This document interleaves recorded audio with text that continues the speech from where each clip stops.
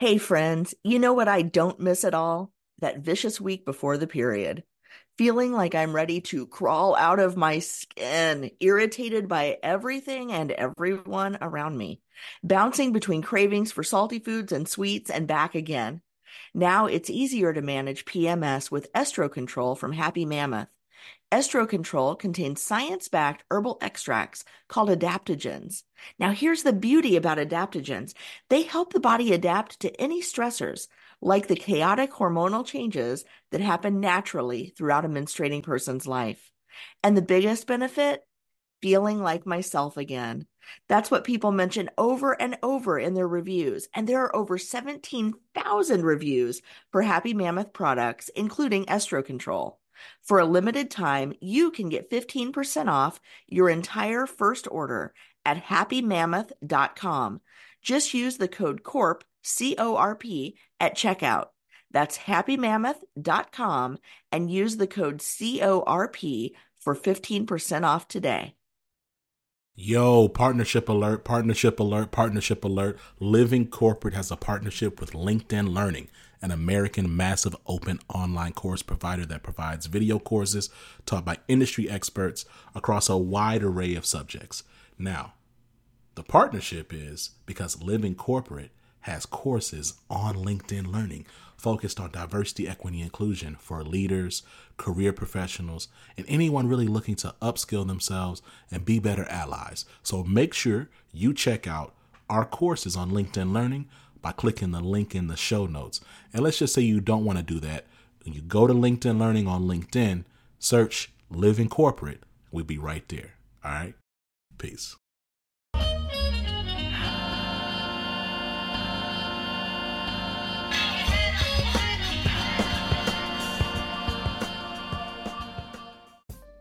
Hey everybody, this is See It to Be It, the Wednesday podcast from Living Corporate. Living Corporate is a digital media network that centers and amplifies Black and brown people at work. My name is Amy C. Waninger, and I'm the host of See It to Be It. When I was growing up in rural southern Indiana, I didn't know people who went to college or who worked in professional roles. I didn't know what those jobs looked like or how to break into them. In most cases, I didn't even know those jobs existed. But this show isn't about me, it's about my guests. Every week, I bring you career stories from everyday role models in jobs you may not know exist. More importantly, the folks I interview share their perspectives as Black and brown professionals in jobs and environments where they may be the only. My guest today is Camille Nisich. Camille is a startup accelerator coach consultant. She is absolutely phenomenal, and I can't wait for you to hear from her. But before we get to the interview, we are going to tap in with Tristan for some career advice.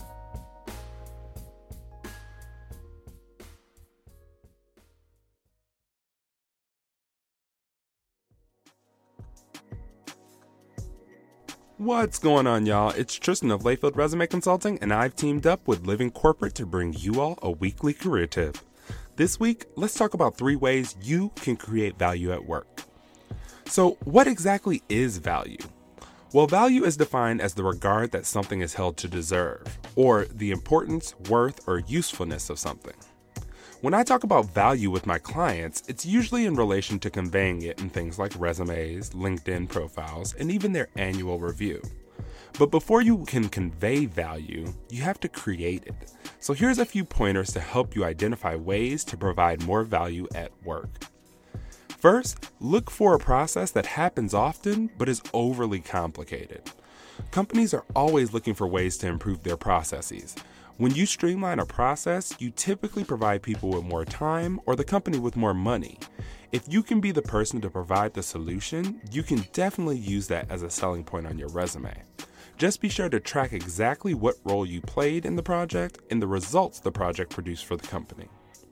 The second way to create value is by becoming a subject matter expert in a specific thing. A subject matter expert is typically the go-to person for something. To become one, you really have to know the subject in and out, but once you are bestowed that title, you begin contributing at work not only through what you do, but also through the work of everyone else you help. The last suggestion is to identify solutions to shared problems. You know those times where you're on a team call and everyone is complaining about the same thing? Take that as an opportunity to identify a few solutions for whatever the issue is. Present those to your manager and offer to implement said solution.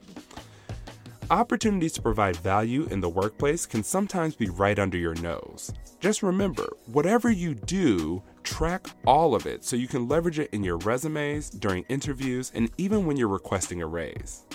This tip was brought to you by Tristan of Layfield Resume Consulting. Check us out on Instagram, Twitter, and Facebook at Layfield Resume, or connect with me, Tristan Layfield, on LinkedIn. Living Corporate is brought to you by The Leadership Range, a podcast within the Living Corporate Network. Hosted by globally certified and Fortune 500 executive coach and leadership development expert Neil Edwards, The Leadership Range is focused on having real, raw, soulful, and accountable conversations about inclusive leadership, allyship, professional development. Every week is a new episode with new learning and new actions to take on to grow inclusively. Make sure you check out The Leadership Range everywhere you listen to podcasts.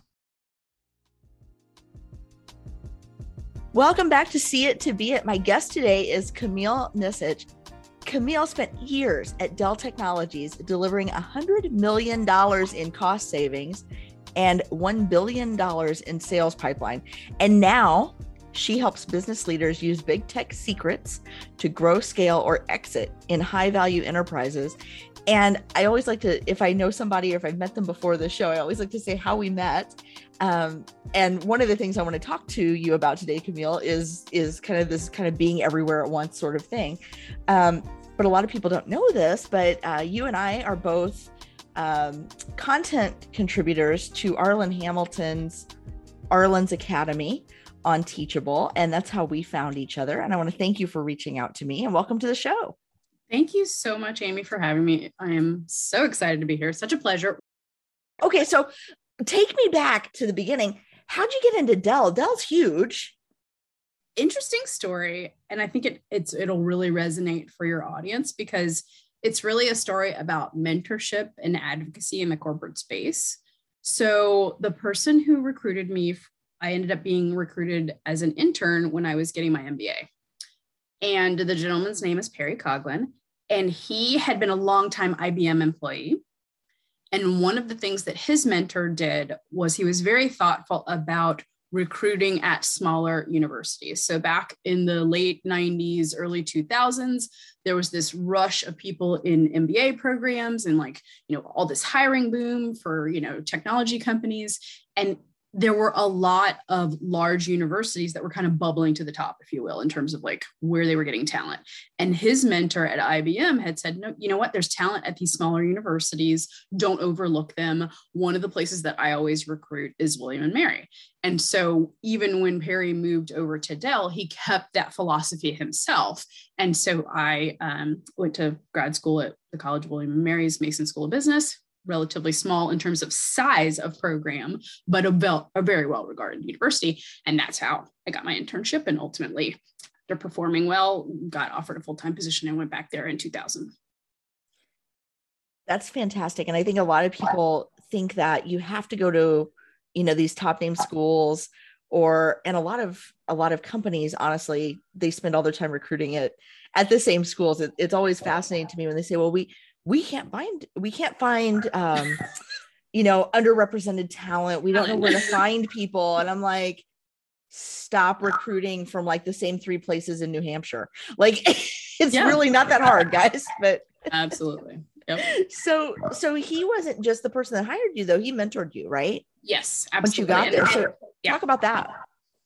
Yeah. So I ended up, obviously being hired into his organization, but he both was a manager and a leader. Actually, he wasn't my direct manager because he was an executive, but he actually mentored me. And we met at a minimum once a month.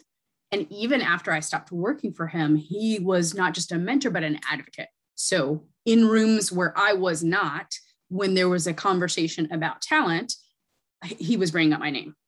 I was nominated into their finance rotation program. I know that was because of him. So yeah, he was definitely an advocate. And I feel when we talk about diversity, he was a white male. is a white male, still alive, just not at Dell anymore. And so it was just something that he actively sought out and looked for good talent and said, you know what, I'm not just going to, be your leader. I'm also going to be your mentor and your advocate. So really thankful for that. So what was the job that you came into as an intern? Was it a technology role? Was it a sales role? Was it a business role? Talk to us about that. Actually a finance role. And it was funny because my undergrad is in communications, and I worked in that industry a variety of different ways right out of undergrad, and realized that, the communications world was just dog eat dog back then. Now there are, there's hundreds and thousands of podcasts, there's cable networks, there's, streaming media and all of that. But I was a broadcast communications major in the early 90s. And it was pretty much network, a little bit of cable, or nothing.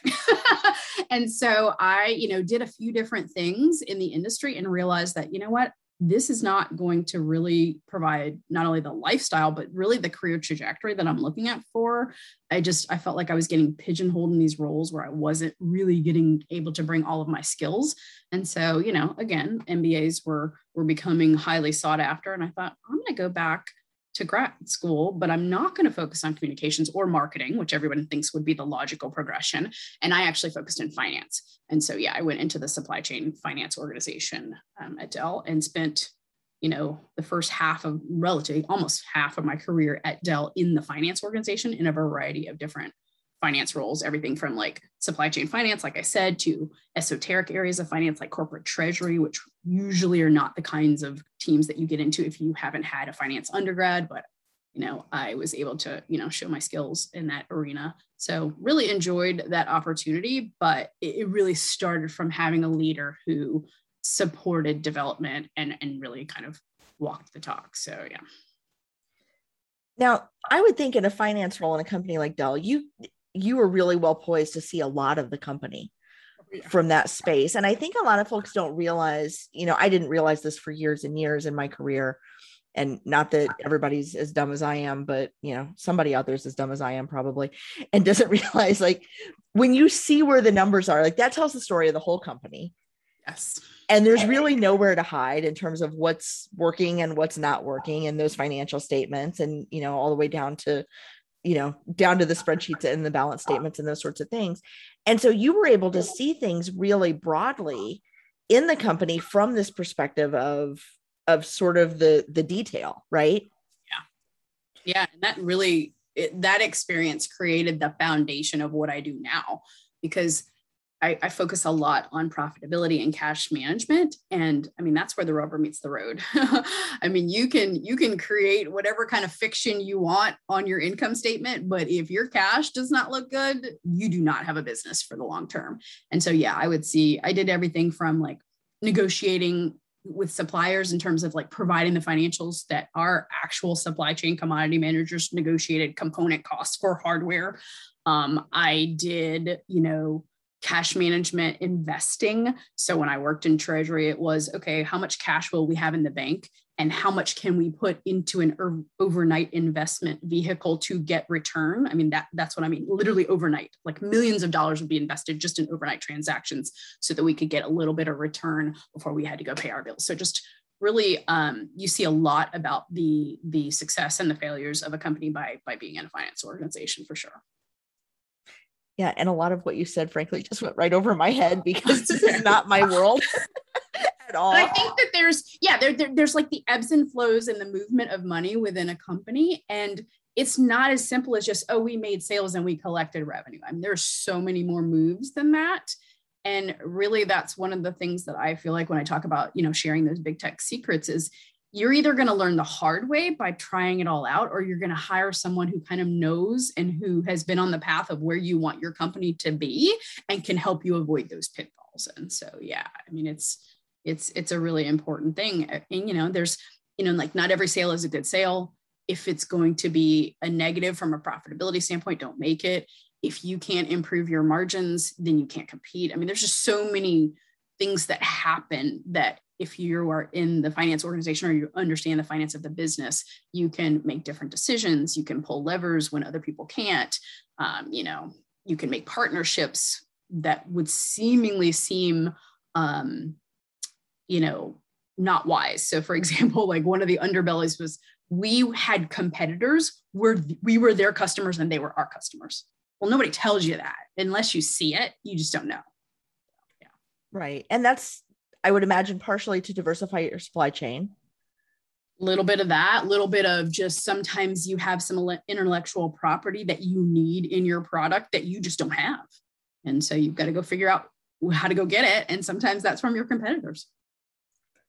That's all of that is so fascinating. And you've taken all of this that you've done in a huge company like Dell, and now you distill it down to small companies, startup companies, who want to improve their valuation, who want to improve their operations. Tell us, what do those companies look like that you work with now? Are they tech companies? Are they just a little bit of everything?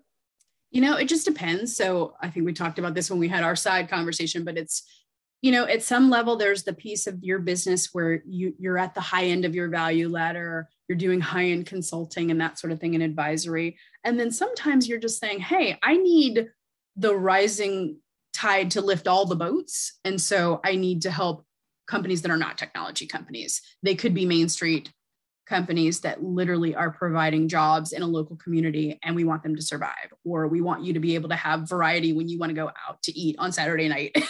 So, I do kind of my main kind of top tier sweet spot is technology, but I do have some partners where I actually coach Kevin O'Leary's Shark Tank accelerator kind of program that he does for his portfolio companies through a partner. And there's a wide variety. I mean, there's jewelry companies, there's, technology companies, there's people who do language training, like high-level executive language training. I'm just thinking of the cohort I have right now. I had a whole group that I just wrapped up with. They graduated yesterday that were Salesforce small business consultants. So they do the entry-level Salesforce.com services for small and medium businesses.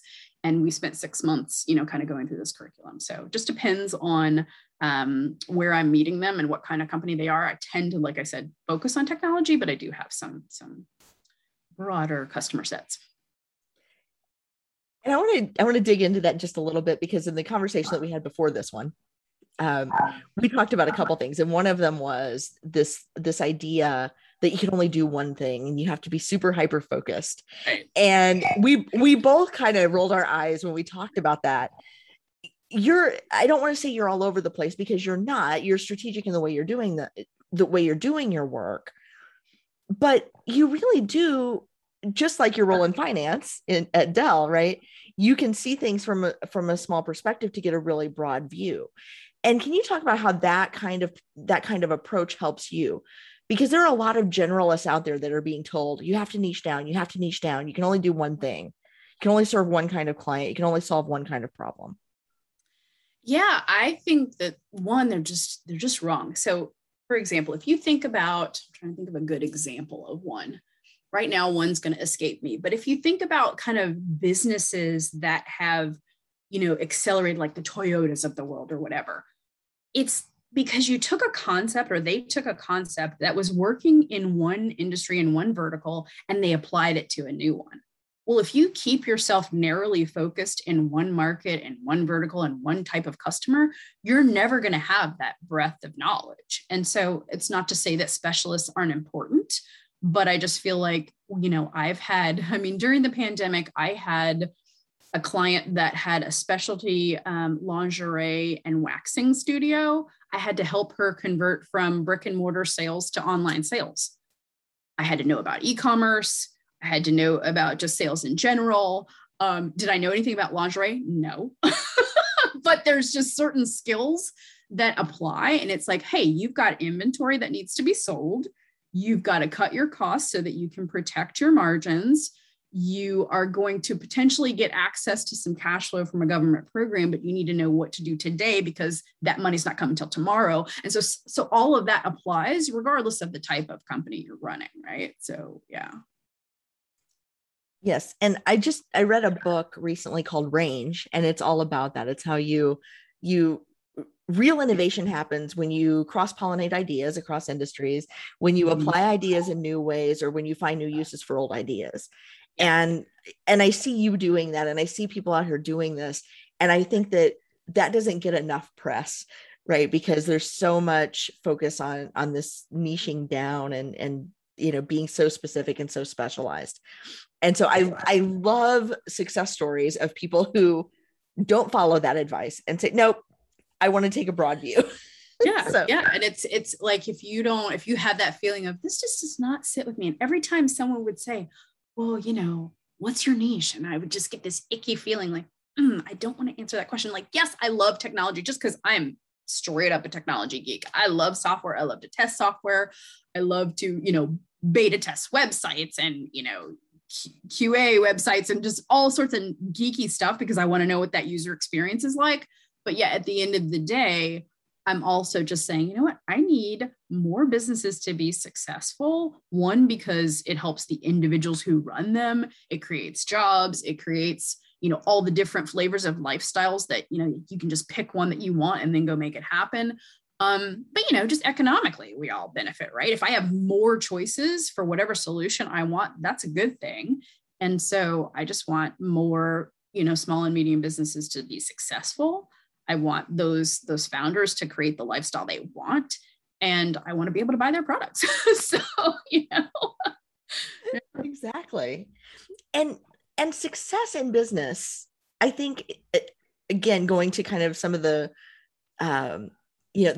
not popular culture, but kind of popular folklore, right? Like what people focus on now, right? Yeah. You can only get to success one way, which is narrow, and you can only be successful one way, which is get a huge influx of capital and sell your company and be done, right? Millions of dollar exits, billions of dollar exits, right? And you and I have talked about in the past that that's not the only way to be successful. So can you talk a little bit about that and why people maybe should rethink this notion that you need to have investors and you need to get out of your business? Yeah, so a couple of things. One of the things, sometimes you're kind of always putting the pieces together and you're thinking, well, some ways I figure out how do I talk about what I do? And then sometimes you run into something that kind of smacks you in the face and say, oh yeah, that's what I was thinking all the time. And they just said it better. And so, at the beginning of the pandemic, I was just looking around and I just saw all of these, a lot of business owners who were afraid, who just had lost hope. And I just thought, how can you really create the hope as a business owner that literally create your own hope, right? Yes, cash, absolutely, and capital is going to help you. But part of it is, the way that you do what you do and how you make decisions and what have you. And I ran into this Tony Robbins quote, and I'm not even a person who really follows him, but he said the greatest chokehold on any business is either the business owner's skills or psychology. And I thought, that is it right there. I need to help them with the psychology so that they understand confidently how to make good decisions, just from I can be confident in my decision and I can have the right personal habits that make me, high performance. But then also I need you to have financial skills, business savvy, business acumen, so that you know how to negotiate, how to price, how to, manage your cash, all of those things. And that's really what I focus on. It's just how do we make sure that you are at the right place in both of those areas? And then from there, I always say, what is your end game? Do you want a legacy business that you can pass on to your kids and their kids and the kids after them? Or do you want the big exit? Once we figure that out, then we know what path for you to be on. But the vast majority of business owners and entrepreneurs, they don't want that huge exit. And oh, by the way, they got out of a job because they wanted to be their own boss. And do you want to basically buy yourself a new boss? I mean, that's effectively buying yourself a new boss if you're chasing those headlines and chasing those, investments from venture capitalists and whatever. Now, it's not to say that in certain instances that doesn't make sense.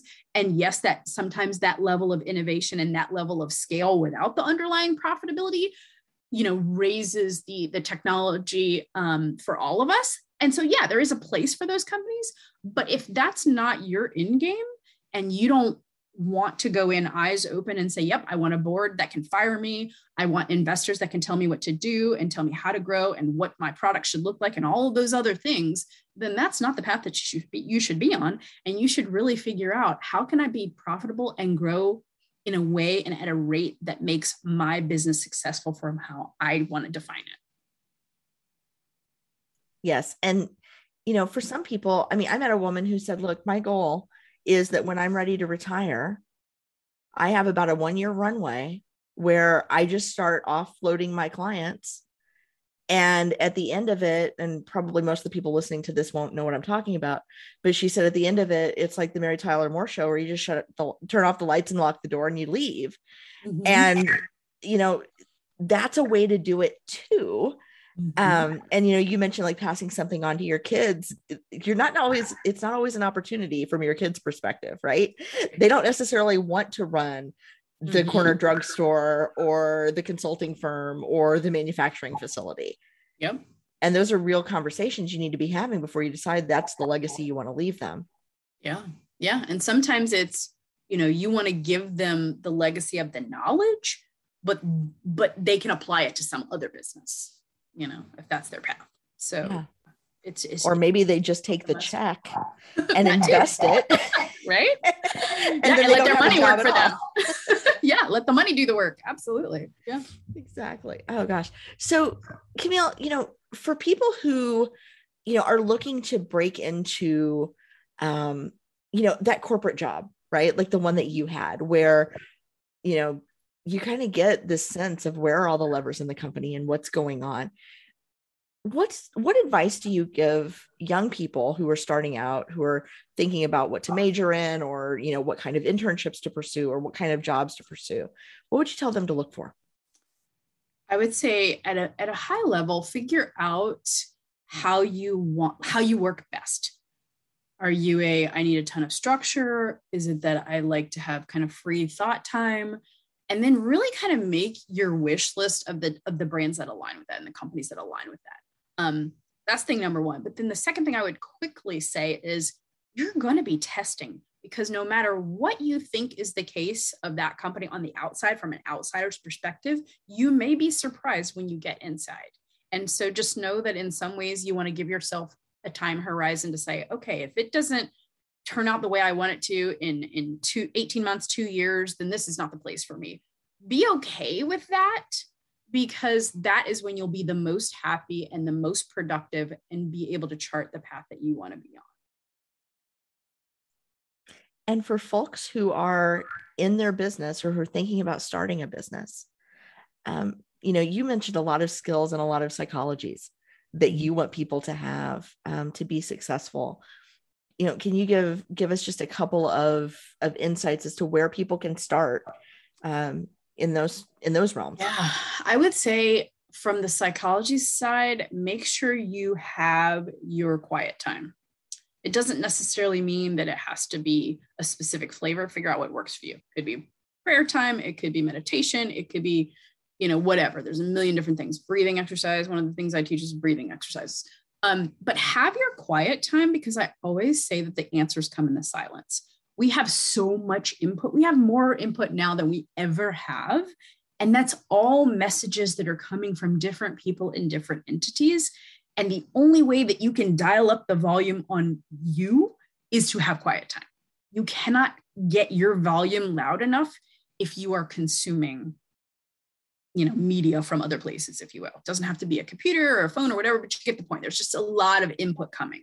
And so you need to have your quiet times so that you can turn up your own volume and tune in and really figure out what are the answers that are right for you. Like, how do you know when, again, you're listening to your gut. Yeah, the reason why you get gut tightness when you have a big decision is because your body's trying to tell you something. Pay attention.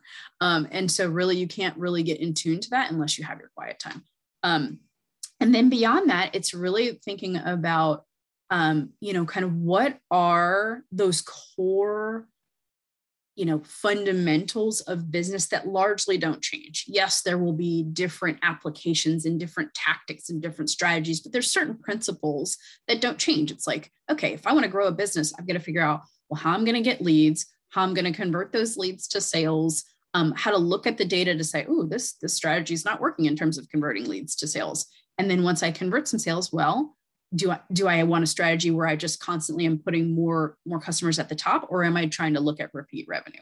Repeat revenue is always going to be the one that drives it, a higher value company. And then it's, well, then how do I turn those repeat buyers into advocates that can help me drive down my cost to get new people just like them? And that's, yeah.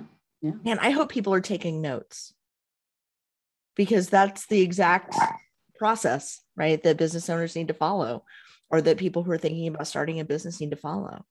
And it's, it really is, it's that difficult, right? But it's also that simple.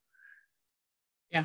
And really, when you look at the information, you say, okay, well, where are things going wrong? Like, oh, I'm making sales, but I'm not retaining those people. I mean, that's what ends up happening with so many of these startups, where it's like you read the headlines and, oh, they got this huge influx of cash. And then, for whatever reason, in 2 years, they didn't make it. Well, it broke down. They had enough money to say, all right, I can put my message in all of these different channels, but for whatever reason, they weren't able to convert those messages into customers. Okay, well, that's where things broke down. They didn't get a chance to get to the rest of it. Yeah. And then I wanted to switch gears just a little bit and talk about your course on Arlen's Academy. And just tell us a little bit about that. And we'll put a link in the show notes to how people can find it. But your course is called Why Cash Flow is Queen. And can you tell us a little bit about what folks can learn from that course? Yeah, so that is just one of the things that I think is so foundational that business owners and really even employees understand. It's like, there's this concept of what I call the cash flow pyramid. And so if you think about the base of a pyramid, it's the widest piece, right? And that's going to be your sources of cash, right? Like, you need to have as many sources as you can have profitably. You don't want to have channels that don't work for you, but at the end of the day, you want to have revenue streams and products, et cetera, that bring in cash from a variety of different ways. You step up the pyramid, and the middle tier is uses. Well, how do I put, money into motion, right? Because money sitting still doesn't do anything for you. Has to be moving. That's why cash flow is queen. So people say, oh, cash is king, but cash flow is queen. Yeah, it's got to be moving. So I've got to deploy those uses strategically to say, who's the right talent that's going to help me grow my business? What are the tools that I need for our employees to do their job, or to put my, solution into the marketplace and what have you. And then at the top, if you've ever heard the, I'm going to draw a blank. W. Clement Stone says, little hinges swing big doors. At the top, it's the most narrow part of the pyramid, but it's the levers. It's like, what are those little hinges that swing the big doors? What are my tools at my disposal to either manipulate the sources or get better and more efficient with the uses so that I get the outcome I want? And then on the outer edge of the pyramid, it's you need to keep the appropriate balance between liquidity, profitability, and growth. And that is something that I learned at Dell. It was a huge thing that we focused on internally, is the right balance among all three of those things. Because if you get too heavy on two or one of those things, you have a problem. And so really that's what the course does, is it gives you an overview of how to go think about those concepts in your business, and also the questions to ask yourself. So I take you through how to do a quick and dirty cash flow analysis. And then also I give you a ton of questions that you can go look into your particular business and see, is it a sources issue that I have? Is it a uses issue that I have? Is it a levers issue that I have? So, yeah. It's brilliant. And I need to go take that course. I'm going to put that on my to-do list, because I'm a student in the academy, and it's sitting there. It's sitting there. Oh, there's some good stuff. There's some good stuff in there. Oh, there truly is. I mean, just amazing content. And, she's really cultivated this kind of collection of experts in all these different areas to help people kind of figure out their way in this world of entrepreneurship. And, even for some corporate roles, there's good stuff. Absolutely. In there. There's some definitely some good corporate stuff in there as well. So Camille, you've created a lot of community for entrepreneurs, for small business owners, scaling business owners, just in the work that you do and the cohorts that you facilitate. Where do you go for community?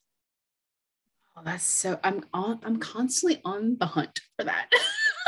It's funny because I actually was at a session earlier today, and I always like to dot into different communities and see how they are. And one of my mentors, his name's Ray Higdon.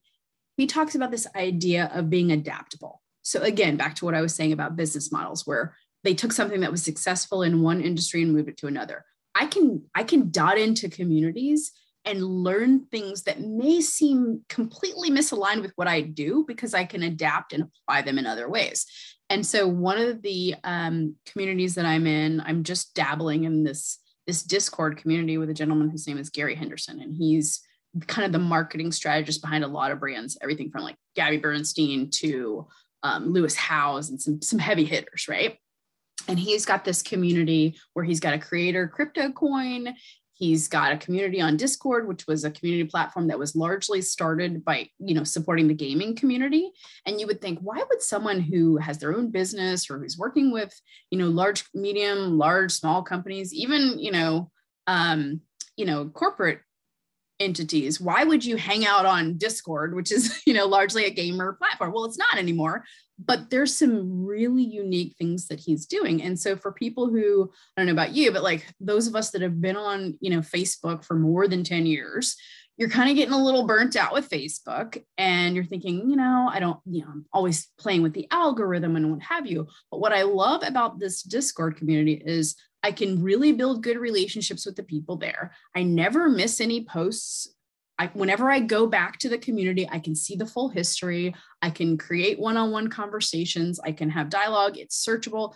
It's just a nice way for me to get to know people that he has attracted that are all, trying to build their communities and their brands. And they're, it's global. And so that's a community that I've been in the last, I would say probably 4 months or so, and I'm absolutely loving it. There's other communities where I've dabbled in some things. I tried out Circle. I tried out a community on Telegram. I didn't love it. So I'm constantly a tester of both where are communities that I can play in.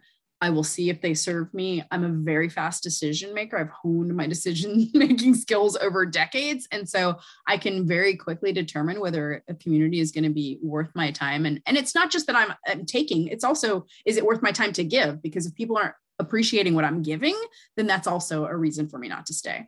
And so, yeah, I tend to use technology-based communities. I used to run an in-person networking group. I found that the behaviors of some of those people were just not what I wanted to, continue to spend time with. So I closed it down. I started a meetup group, grew it huge in a very short amount of time. And then I shut it down like inside of a year because people were not, adopting the behaviors that I wanted to see. So yeah, I'm constantly seeking out new communities, and I will decide based on whether I think it's the right people, whether I think I can learn, and whether I think I can actually provide some value. So yeah. That's fantastic. And I have to say that any community that gets you needs to work to keep you, because you have such great insights. You have such a wealth of information and so much to offer. And, I hope that they see all of that value in you right away, and they do everything they can to keep you there, because, there's so much that you have to give. I so appreciate that. And I think that's a message even for your listeners, because oftentimes we always have that bit of pause on, am I valuable enough? Do they see the value in me? And yeah, if you are in a community that doesn't value, go to the next. Yeah, absolutely. Communities I'm super excited about. There's one called Zebras Unite. I don't know if you've heard of them, but it's just this concept. They have this really great manifesto that's on Medium. I definitely recommend that you check it out. But they basically said, there's all these, investors and consumers and everything that are chasing the next unicorn, but really unicorns are mystical beings, and really what's real are zebras, and those are the companies that are profitable and they are trying to do good for a community. And it's not just about the exit for the founders, but it's also that collective raising of consciousness and the lives of a group of people in a community of people. And so I'm one of the founding members of Zebras Unite as the actual, they have multiple tiers. They have the original founders, and then they have what they call founding co-op members. It's a co-op, which is also an interesting thing. I don't know if you've ever explored co-ops, but it's fascinating. And so I'm super excited to not only contribute to that community, but also to be, an actual owner and member. I will have to check that out. We will put the link in the show notes. Camille, thank you so much for taking more of your time to speak with me, to teach me, and to share with our listeners all the amazing things that you're doing in entrepreneurial spheres. I'm just knocked out and excited to have you.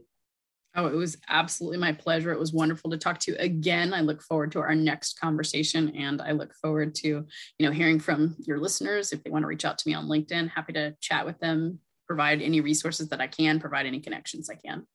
Thank you so much. Living Corporate is brought to you by The Break Room. Have you ever felt burnt out, depressed, or otherwise exhausted by being one of the onlys at work? You know what I'm talking about.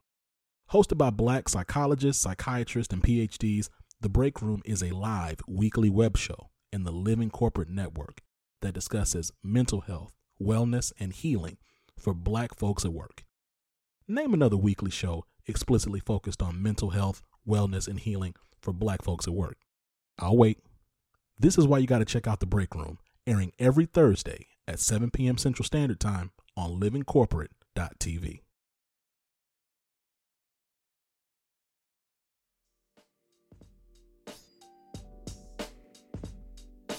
Wasn't Camille fun? Okay. All the time I tell you, what do I love about the interview? What do I love about the interview? And what I loved the most about this interview, I'm sorry, was the conversation we had after the interview about, all through the interview, I kept getting interrupted with the dog and kids and stuff, and school just started here. And, Camille and I were kind of commiserating about, what it's like to work and have kids in school or kids at home that are too young to go to school, and, trying to balance, career. So we actually joked that we should have recorded that part of the conversation and made it a second episode. What I love about the interview that you heard, though, is how she has taken this view, this very broad view of what makes businesses successful at scale. And she brings that down to a level of simplicity for business owners who are starting small and want to scale, or who are starting small and want to create a lifestyle that they really want to, that they want to enjoy. And if you loved this interview as much as I did, you may want to check out a couple of books. One is called Range, and there's another one called Company of One. And there's some books I read recently about how to think about your business and how to think about your place in the world a little bit differently. I would also recommend, if you have a scalable business, to read a book called Traction, and it's all about the entrepreneurial operating system, how to make your business, kind of run better, run more smoothly, and how to have internal measures of success, so if you're on the right track. Also, highly recommend taking Camille's course at Arlen's Academy. We will have the link for you in the show notes. She is truly brilliant, and it's amazing that Arlen Hamilton has given access to people like Camille on her platform for such a reasonable rate. So if you enjoyed this episode, check out those resources. Don't forget to subscribe to Living Corporate and share us with your friends and colleagues. And you can really help us out by leaving us a 6-star review wherever you get your podcasts. Now, maybe you're thinking, Amy, there are only 5 stars. All right, give us all those, but then go the next step by leaving a couple of sentences in your own words telling us what you liked about the show. Don't forget to visit living-corporate.com to learn more about our other podcasts, videos, web shows, and more.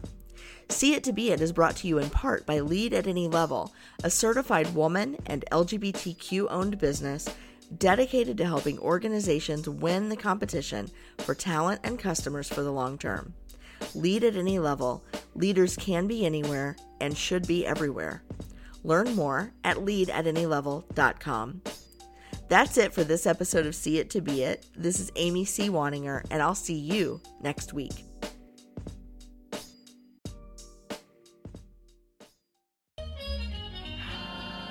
Living Corporate is a podcast by Living Corporate LLC. Our logo was designed by David Dawkins. Our theme music was produced by Ken Brown. Additional music production by Antoine Franklin for Musical Elevation. Post-production is handled by Jeremy Jackson. Got a topic suggestion? Email us at livingcorporatepodcast@gmail.com. You can find us online on Twitter, Facebook, Instagram, and living-corporate.com. Thanks for listening. Stay tuned.